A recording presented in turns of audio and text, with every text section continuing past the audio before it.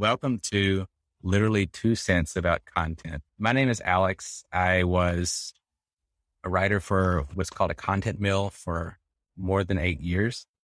In that time, I got to write tons of articles every single day. I got a really good insight into how basically any article you find on Google, the top 10 tips for cleaning out your gutter or the hottest trends in music recording, all of that, it's generated in a factory, and the name of that factory is a content mill. And everybody who works there is very lowly paid, and they have just an absolutely crazy high level of expectations for how much work they're going to produce. And so the consequence of that is that, as I alluded to in the title, the compensation is extremely low. And we're not talking about Sarah Jessica Parker's character in Sex and the City, who is getting, I want to say, $4 or $5 a word. So imagine the complete opposite of that. But anyway, this podcast, its main focus is on the ins and outs of what it's like to work at a content mill.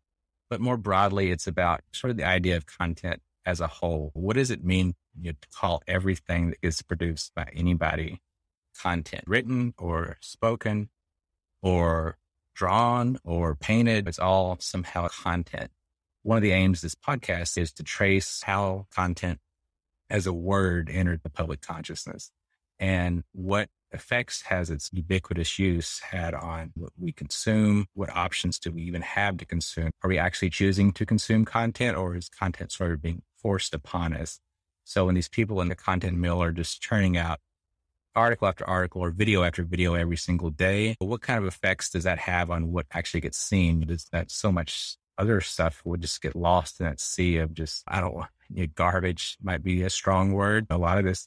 It's the word I would use. It's the word I would use. So when you're writing content, you're very much following a formula. You're trying to meet something called search engine optimization. So you're trying to rank for certain keywords. You're trying to, have your article formatted and laid out in such a way that Google, and I'm violating one of my main rules here by giving Google like an inanimate object agency, but like what Google thinks it wants. So right. Anyway, so that's the overview, and we have a lot of different avenues planned for what we're going to explore. Technology is definitely a big part of this because not only Google's centrality to SEO, but also the origin of the word content, which we'll get into in this first episode, is very much something that's intertwined with the origins of the tech industry as we know it, like in the modern day of Silicon Valley and the West Coast, like Bill Gates, as we'll soon get into, is one of the originators of maybe the most famous saying in the entire content industry. I am going to pop in here and say, get ready for that, because when we had this conversation, just for the listener, some inside baseball, we did record this first episode a couple of weeks ago, and now we're recording intros to put in front of it. That week that we recorded, Alex and I had a pretty deep conversation about Bill Gates and how he dictated the content industry in 1996. Not just created it. This was his blueprint for something that can make money, the content. And then Microsoft ruined the rest of my week. So it was a very Bill Gates week for me. Yeah. I am Elizabeth. I am Alex's co-host. I am a recovering content writer. We met at the same content mill. I now masquerade as a digital content specialist, which doesn't really mean much other than I do different kinds of content now. And also I am special or something, I think. So yeah, we basically just wanted to come in here at the top and say welcome and thank you for listening to our podcast. Even if it's just for the two of us, because we're the only ones obsessed with content. We've been having these on and off conversations for years just about how ubiquitous, I think is the right word, the term content has become. So for this first episode, we take a deep dive into what is content and more specifically, why it's content. And I hope that you all enjoy it. Enjoy the episode and check back every couple of weeks. Yes, we are going to rock your socks with content. We're content powerhouse, flooding the zone with content. So absolutely. The problem that we've identified. Yes. Which I imagine we will talk about eventually as well.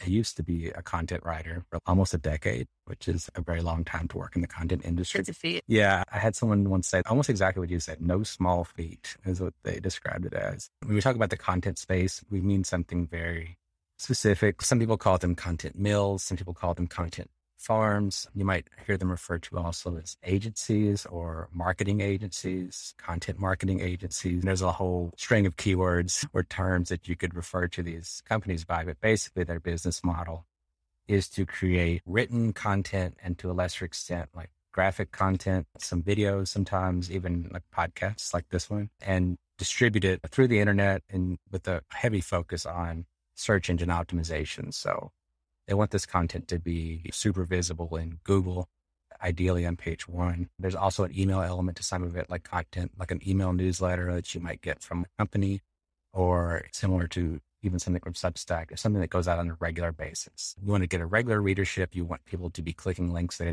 wanting them to be taking action from that email. So the content industry or a content mill could do many different activities like that. So it could be a blog post, it could be an email newsletter, it could be a video, it could be anything of that type. Social media content. Social media, yeah, exactly. It's another big part of that. So my own experience in this space is almost entirely in the writing side. The writing volume that is involved with this is incredible. It's hard to describe to somebody who hasn't worked in the industry, just the exact scope of that. But before I go into that, I think it's when we say content, I think this is a word that like a lot of people just gloss over and they just think, oh, content, that's nothing. Content, they talk about visual content, written content, or they might say, so it's a content provider. You see this in the media a lot too. Like you see, I believe with the the other Time Warner merger, AT&T, Time Warner, it's described as creating a content powerhouse. And so you also get these companies, they see their output, the product that they're creating, they're calling it content. So even like Netflix, if you look at their job boards, they have jobs like content acquisition lead.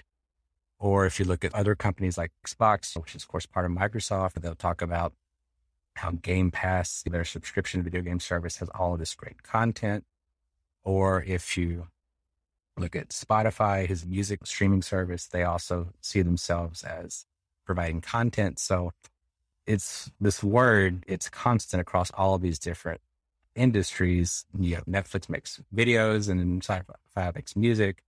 And then AT&T is an internet provider, and then Time Warner, who they acquired in sort of an ill-fated deal in the mid-2010s, owns a huge conglomerate of TV networks like TNT, TBS, and then somehow all of that is referred to by the same word, content. Which makes it feel like a nothing word.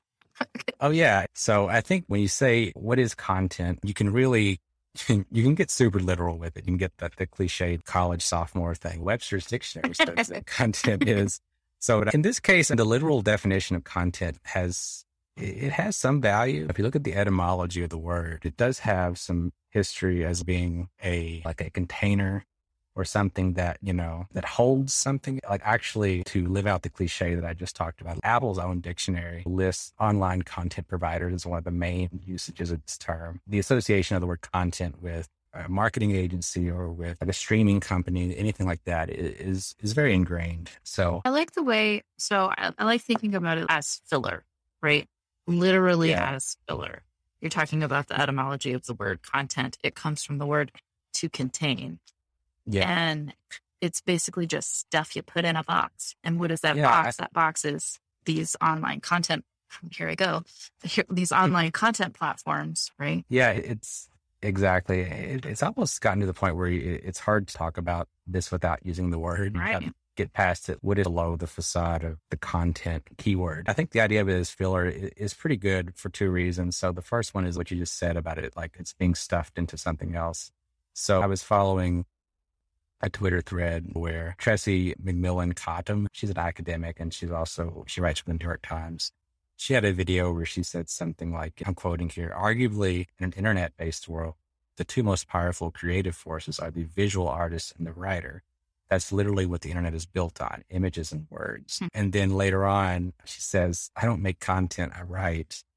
And then from that, there was some other discussion, and someone replied with, the ubiquity of content generation is detrimental to all involved. Some of us write, some edit, some direct, some do camera work. Some of us contribute ideas or act as audiences. And then he concludes with, there's a lot that goes into even the smallest package of quote unquote content. And then there's a deleted tweet that I had luckily had captured, or I think that the author might have actually gone behind it. He might have locked his tweets, but he says the whole concept of content is oriented around the owners of the container. So I think that really captures something about it, because so like when you say you're a content creator, what's implied in that phrase is that content is going somewhere on the internet, essentially. And it's being consumed by someone.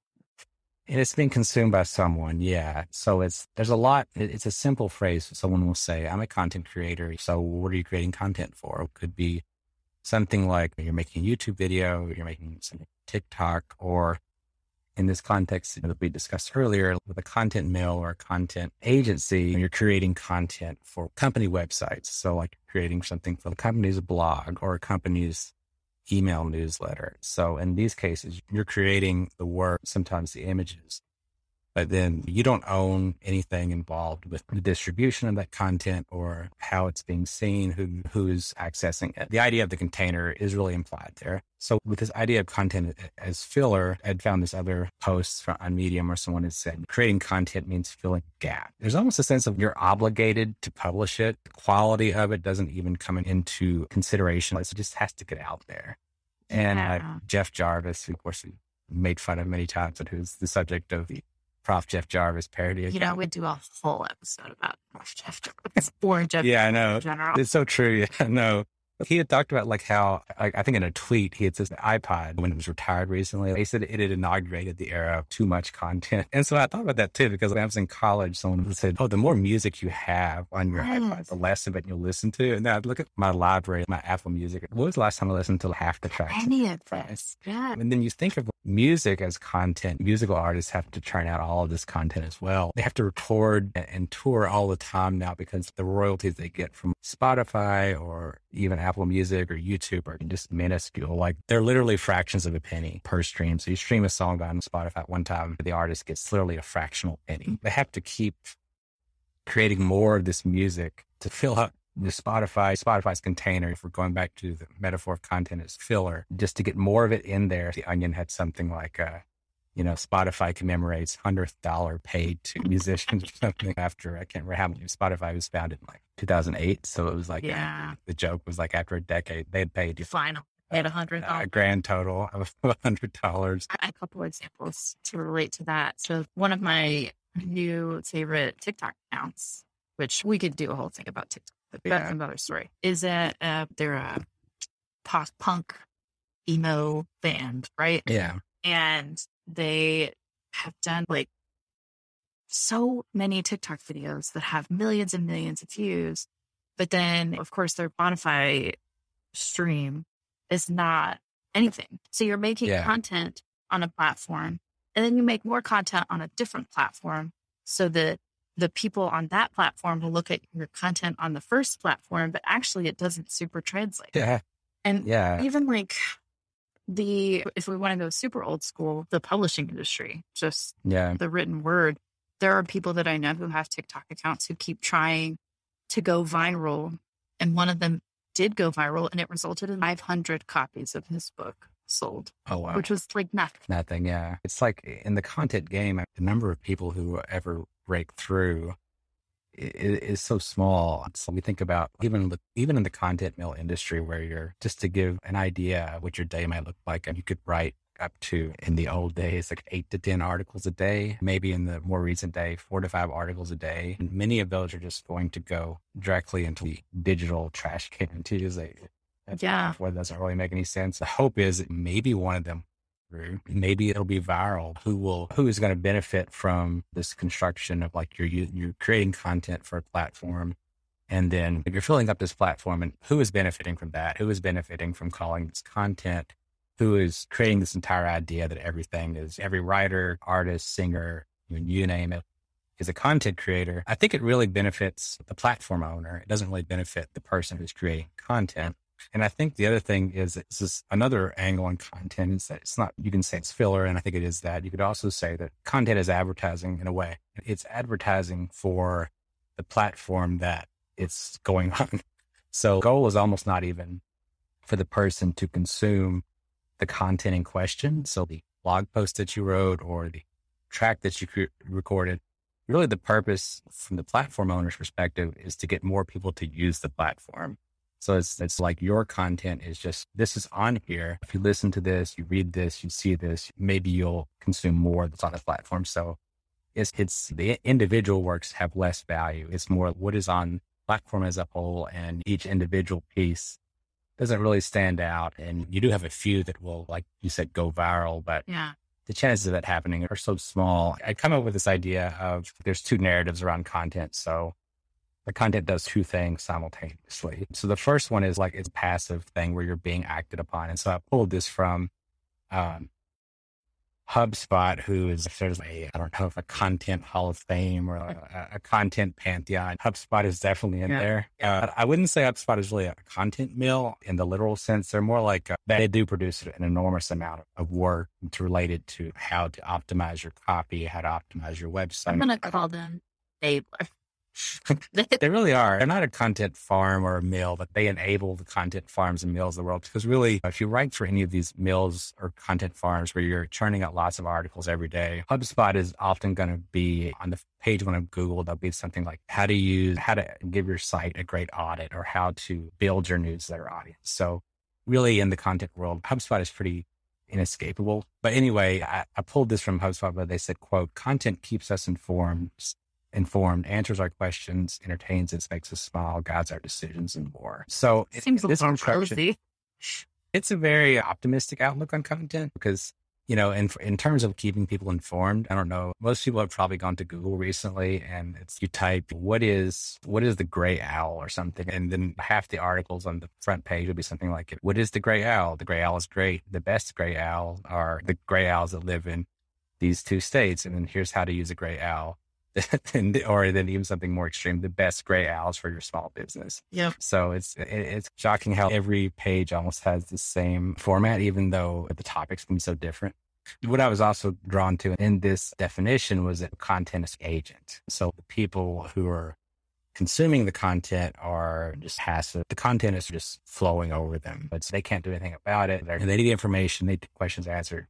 The content is just there in this all pervasive way. And then I think actually there was like a hearing, I think it was like more than 20 years ago, but I think it was when AOL and Time Warner merged. And I think it was something like someone had a similar term for it, something like, so it was like the Senator Conrad Burns from Montana. He said that there was a vast array of video, music, and print content that pervades America's everyday life. This was like in the context of talking about AOL. That was forever ago. Can you imagine? Yeah. So he was talking about it being pervasive, but there is this notion that content is this thing that's all encompassing. It means everything. It's everywhere. You can't really get away from it. It does everything for you and so on. And then I keep almost calling HubSpot Spotify. Maybe that's part of the problem here. Yeah. And then another frame you often get with content, in addition to it being this pervasive thing, is that that there's this enormous sort of like physical hunger, appetite for content. I found this Substack that said, given the large appetite for this kind of content, he was referring to a Netflix series on like Formula One. Again, you have the framing. Everything that goes on Netflix is often framed as Netflix original content. Mm-hmm. So there's this frame there's this appetite for it. People are really starving to have all this content. At the same time, whether or not the appetite is like organically coming from a person or if it's just this illusion of choice. Like you on Netflix and there's hundreds and hundreds of shows, but then which ones are you actually going to watch? Maybe the ones that are at the very top, that are in the spotlight or recommended for you.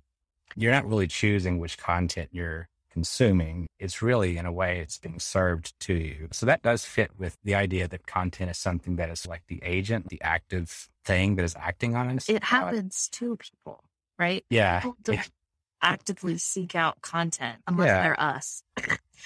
Yeah. So to take a step back and you ask somebody, when was the last time you consumed content? I think they would find that very, it's so funny, but like we say that kind of stuff to each other all the time. Yeah. Or in the context of content mill or content farm, they'll always tell their clients the content will be delivered on such and such date, or we'll update the content with this and so on. But the other frame that you often get with content is almost the exact opposite of what we just described. So the other frame really centers on the term content creator. So in this frame, content is something that you have control of. So in contrast to content just being something that controls you, you can create this content, and perhaps this content can make you rich and famous. Probably it won't, but that's the illusion. That's the illusion. Yeah, there's always it's like that Mark Twain quote about Americans see themselves as temporarily embarrassed millionaires. So you're just one lucky break away from cashing in. And you're going to write the 10 best moments from Stranger Things season 4, rocket you to riches. So it's part of it in that way. It's sort of part of what I would call it the hustle narrative. Like some people talk about hustle culture, or another term that often is tossed around is rise and grind, which is, that's what I have to say about that. Rise and grind is one of those things that I've often wondered if it was a natively ironic phrase, or if it was like at some point it was earnest and then it was so overused. I always assumed that it meant like, gotta go grind your coffee. That's the other thing to it. It's not even that great from an SEO perspective, because when you search for it, you get a lot of stuff about coffee. I don't know what the origin, whether it's like just to take it in the metaphorical sense. Rise and grind is you gotta get up early. You have to just go all out. You have to work all these long hours. And that really does square with the ideology, both of the content mill world and really of the technology world, which I think these two concepts of content and of technology, they're very closely related. In fact, I don't even know if we could have the keyword content being as dominant as it is. We didn't have Silicon Valley, the technology industry as we know it. And to hammer more in on that, I would say there's two really big moments, the history of content as a word that pervades everything. The first one is in 1996, Bill Gates wrote an essay in which there's a famous line in it now that is basically, and you can't escape it. The line is content is king. Oh, gosh. So, I can't tell you how many times I've heard that. Same. I've heard it. I don't even know how many times.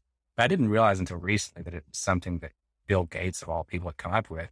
But then when you think about it more, it makes a lot of sense that he was so pivotal in creating this idea that content is the end all and be all of the internet. And it's really worth going back to the original sentence that it appears in. And he says, content is where I expect much of the real money made on the internet, just as it was in broadcasting. So the idea. So we are rising and grinding back to this Bill Gates.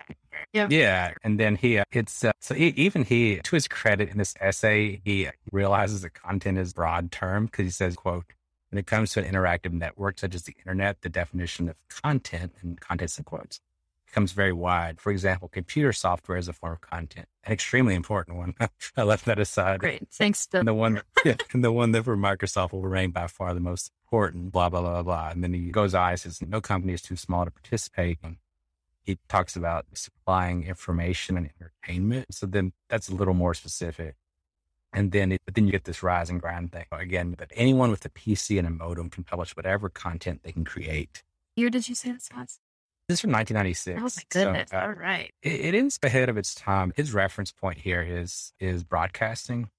I went through some old TV guides on archive.org, some old scans, and you really won't find the word content in those anywhere. You'll see programs, shows, but you won't hear somebody saying something like, oh, CBS has a great content line this fall. Whenever somebody says something about content, my brain is just like, all right, but that is it. The word is used with such ubiquity, right? It just covers everything. It's funny because my job title right now is digital content specialist. Yeah, I'm glad you brought that up, because it's amazing how job titles or departments or any sort of function related to content can be spread across companies and organizations that do such things. Yeah. So like from when I was working on a content farm, your title is something like content writer, or sometimes you might get a title in another side of the same business as your content management, content manager, content specialist, something like that.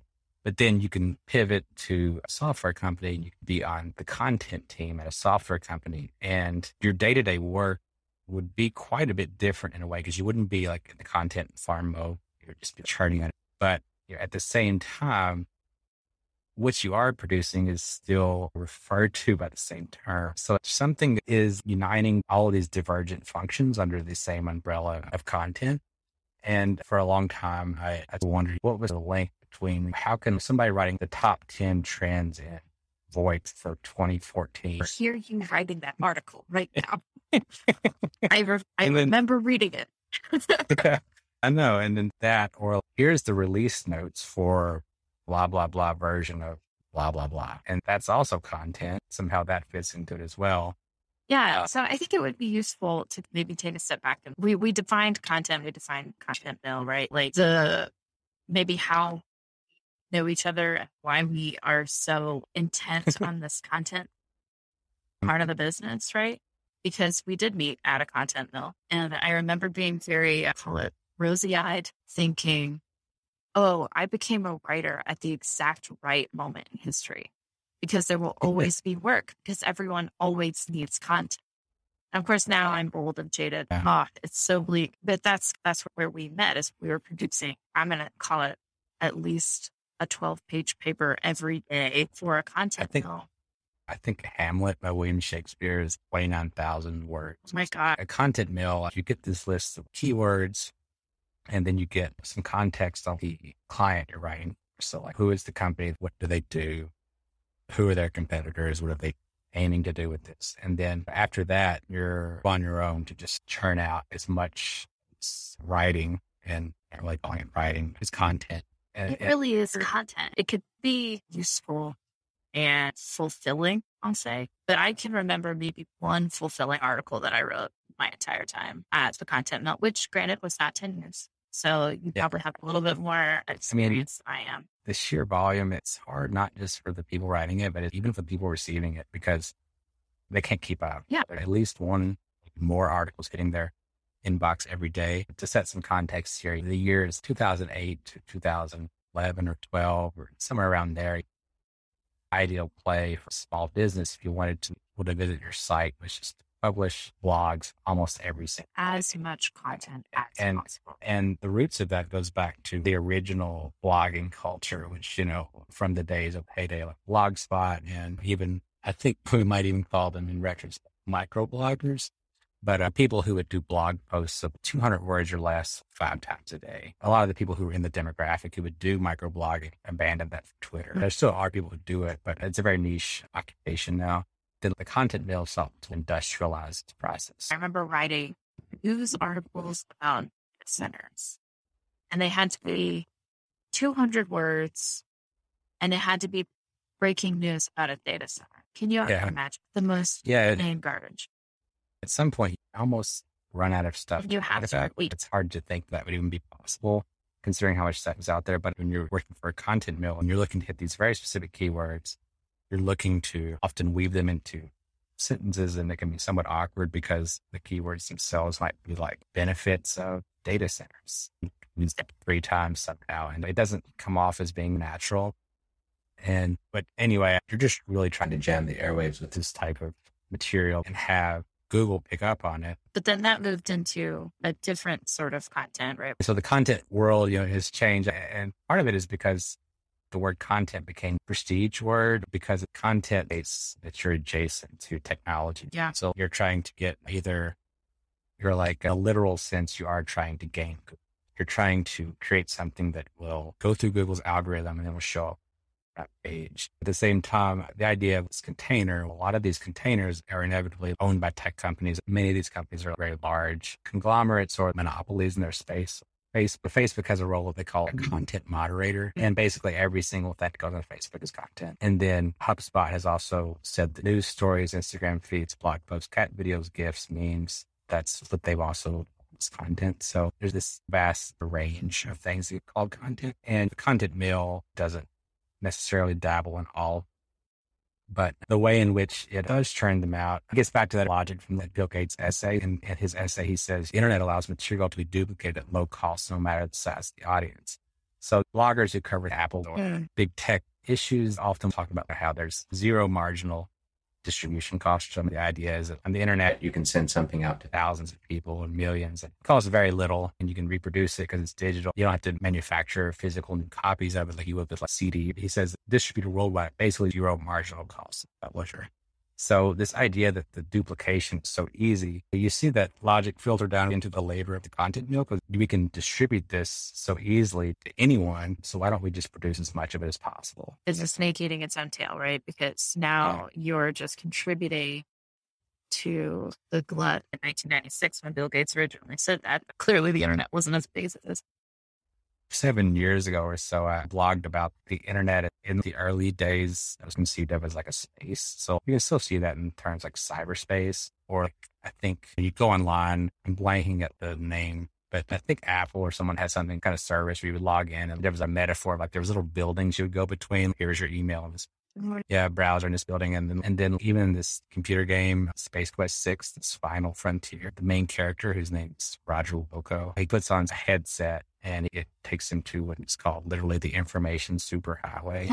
And so literally it is like just a series of roads. And then at the end of this road is this big building with all these filing cabinets. And over time, of course, the idea that the internet was like a space receded and the internet became something more like a medium, something that you went through instead of somewhere you went to.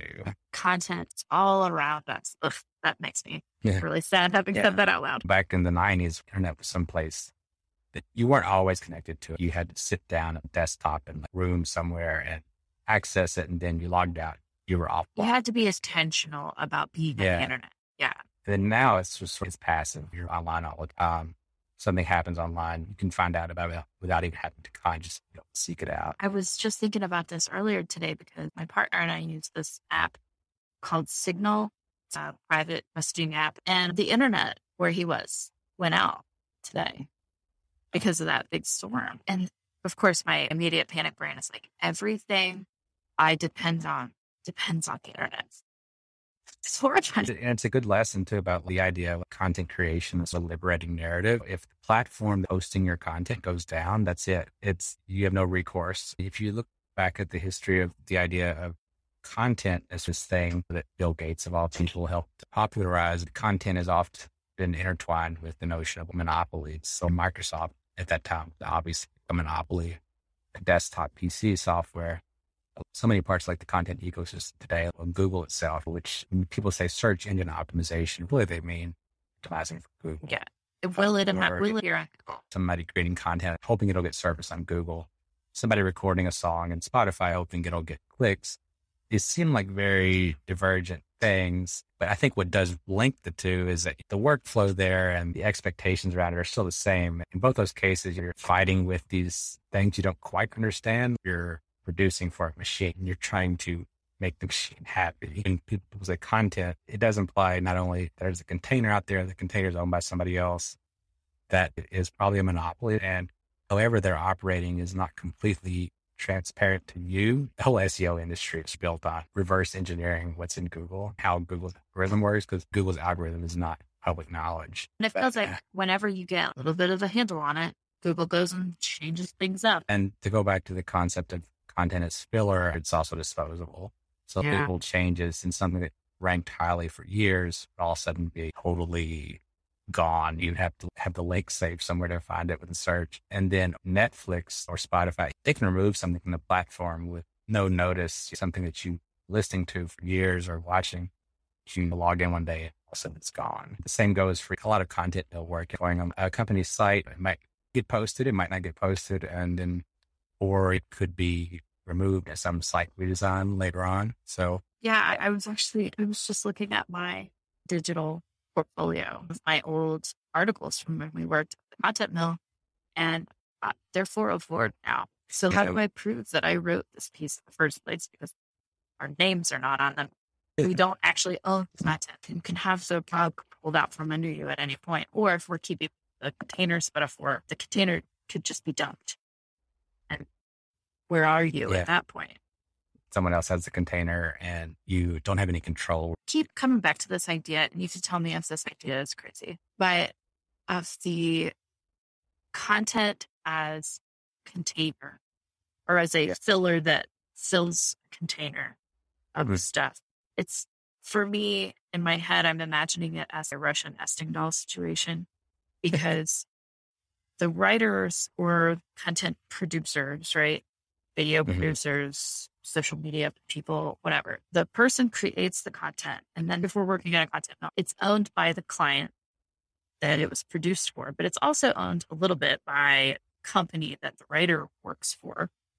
So it's owned by that client, but then they're going to put it on a service like Google, like wherever their website is hosted, they're going to put it on a platform on the internet. So that's another layer of container. Yeah. So it's like containers inside containers inside containers.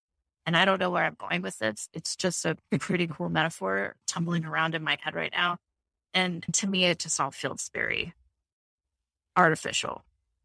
It's also like a Rube Goldberg machine in a way. Yeah. There's all these like different complex parts working together with each other. And then if one of them breaks, the whole thing, it just doesn't work at all. So what's the point?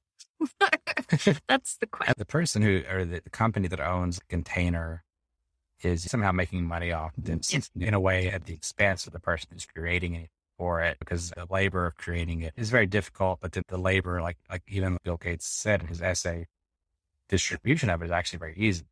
It's actually the creation of it. It's very difficult. So I think delighting it as something like writing or painting or anything is somehow all content creation is in a way is meant to, it obscures the work that goes into it, the specific work, because you think, oh, what am I doing today? I'm creating content. That's, I don't know, it's nebulous. Whereas if you're thinking, I have to do a lot of writing today, that can seem a little more daunting perhaps, but then the idea of labeling it content creation, I don't know, it makes it seem, well, it does make it seem more utilitarian for sure. And the idea like someone who's providing content is in a way like a utility, because if you think about, like some of the early usages of the word content, a lot of it has to do with either the TV world or things like dial-up internet. So you think about like AOL and Time Warner and those they had about the merger, it's like they're talking about content. The concern there was that AOL was a content distributor and Time Warner was like a content provider or creator. Time Warner owned all these brands like Time Magazine, or I think HBO was part of that at that time. Right. And then AOL was a distributor. So you have this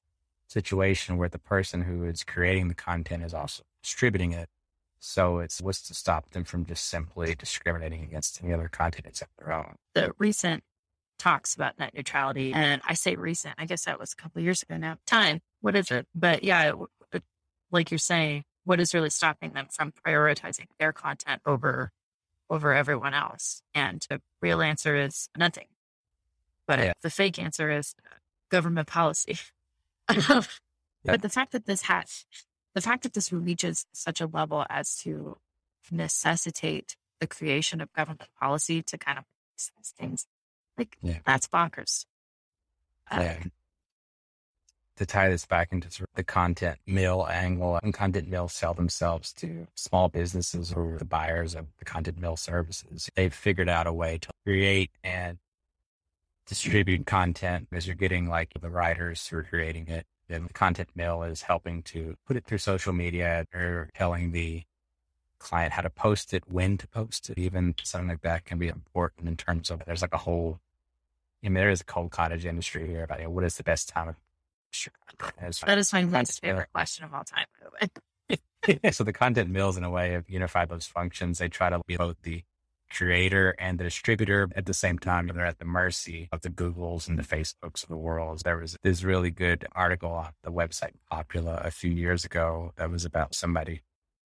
He described himself as a toiler on a content farm. And we both know exactly what content farm he's talking about. Yep. He has a pretty good breakdown of how all this labor goes into it, how he can't really keep up. He also talks about the part how SEO is so important to this, like the search engine optimization. He talks about how basic what he's doing is he's rewriting a press release and then trying to publish it as rapidly as possible. Yeah. So it might be useful because he actually goes into what it looks like. If I'm remembering here, what the day-to-day, like what it looks like. Yeah, he does. He has some interesting content metaphors in here. Like he says, there was too much content to harvest for anyone to get away with And then he has something else here. Actually, here he does talk about other functions or the content. He says, quote, "You could hire my company to produce stories every day to go on Google News about developments in fiber optics and our technology, the silicon industry." Or, for instance, 200 words about data center. Yeah. And he says the purpose is generating a steady flow of content meant to draw traffic to your site. And then he describes it as a bait and switch operation, because somebody's looking for news about something and they're going to this company site. They're getting what is essentially a rewritten press release that they could have found in any other way. But then he goes on to say, like what I was saying earlier about like how in a way the quality doesn't matter. He says really the content of the news itself didn't really matter. Just that whatever it was, wrote it in a way that strongly implied anyone reading it needed to purchase the company's product. And then he talks about how he wasn't producing nearly enough content. And what you were saying earlier about how you thought it was the best time in history to be a writer. At the beginning of the story, he does talk about how he was so psyched about this job, but getting prepared for it, buying like some style guides and so on. Yeah. And you have the title writer. Like, I went to grad school for ages to become a writer, get hired writer. And you're like, yes. And you get prepared for it. You can get creative with it and you can carve a fulfilling article out of what you're posting. But most of the time, it's just how do I shoehorn these obnoxious keywords that someone, maybe the company, maybe the content specialist that is assigned to the account, like somebody came up with some garbage keywords. And they're all phrases that don't make sense. You have to put that in your piece. Not only that, you have to do it in 20 minutes. Yeah, that's a perfect description of it. And just to go back to the technology, the linkage between technology and content, maybe we don't have to discuss all of that this time. But one thing is that how these keywords are being generated. Well, there's like a whole cottage industry of companies that make software just for doing keyword research. And then how do you know that these keywords work? Well, a lot of that comes from search engine optimization, which itself, like we said earlier, is reverse engineering how Google works. Like, what does Google look for? Does Google care about how long somebody stays on the page? Do they care about how many times the keyword is used in the first paragraph? Do they care if it's used in the first sentence? So there is this whole little industry around this. And a lot of it is to the person doing the writing. Some of it is quite opaque. You are downplaying that. Most of it's opaque. I think you could, in theory, understand it with setting aside some time. But the thing is, the whole point of just having to create all of this very quickly and in such a volume is that you don't really have time to do that unless you do it on your own time. Trying to understand that. I keep coming to back to this idea of the content mill creates this. I don't know if it's the content mill or the industry, and the content mill is just tacking onto it. But there is a false sense of urgency in all of this work. Yeah. I remember like back in the day, we used to, I never experienced this, but I heard the stories of how writers used to sleep under their desks the day before deadline because, and maybe you were one of them. But yeah, I think that might have predated even me, because apparently if you go back far enough, it gets even really bad. Yeah. Even worse than that. But I guess one thing we could at least maybe wrap this one up on is that, ironically, in a way, somebody who had worked for that content mill for your time, had said something to the effect of, there's no such thing as a content emergency. Yes. And it was no surprise really that he didn't last, because that's your sentiment. I don't know how long you could really live with yourself, like being in the industry, because you're exactly right. The false sense of urgency is always there. You almost disregard any concern for quality at some point. And a lot of times you get away with that, but then sometimes it's like somebody harps in on it, and then it seems like an emergency to get it fixed, updated. And a lot of times it might not even be something that's related to the keywords or related to anything that would affect the article's ranking at all. Or really even like that they would even ever post.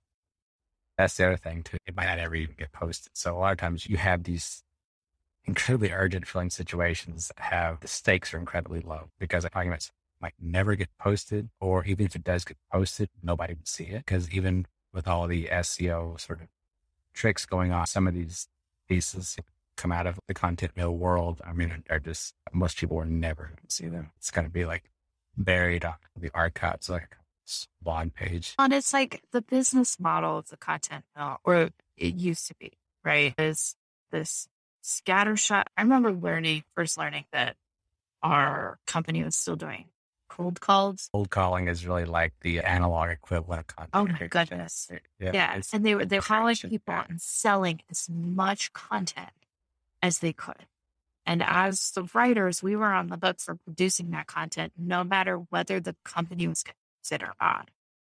When I realized that, it felt like a punch in the gut. Like I was writing essentially or reproducing a press release into a vacuum. And there was no guarantee that was ever going to not be the case. Oops, I didn't mean to make it simply. So it's like what Jeff Jarvis said. It's like, there's too much content. There's too much of it.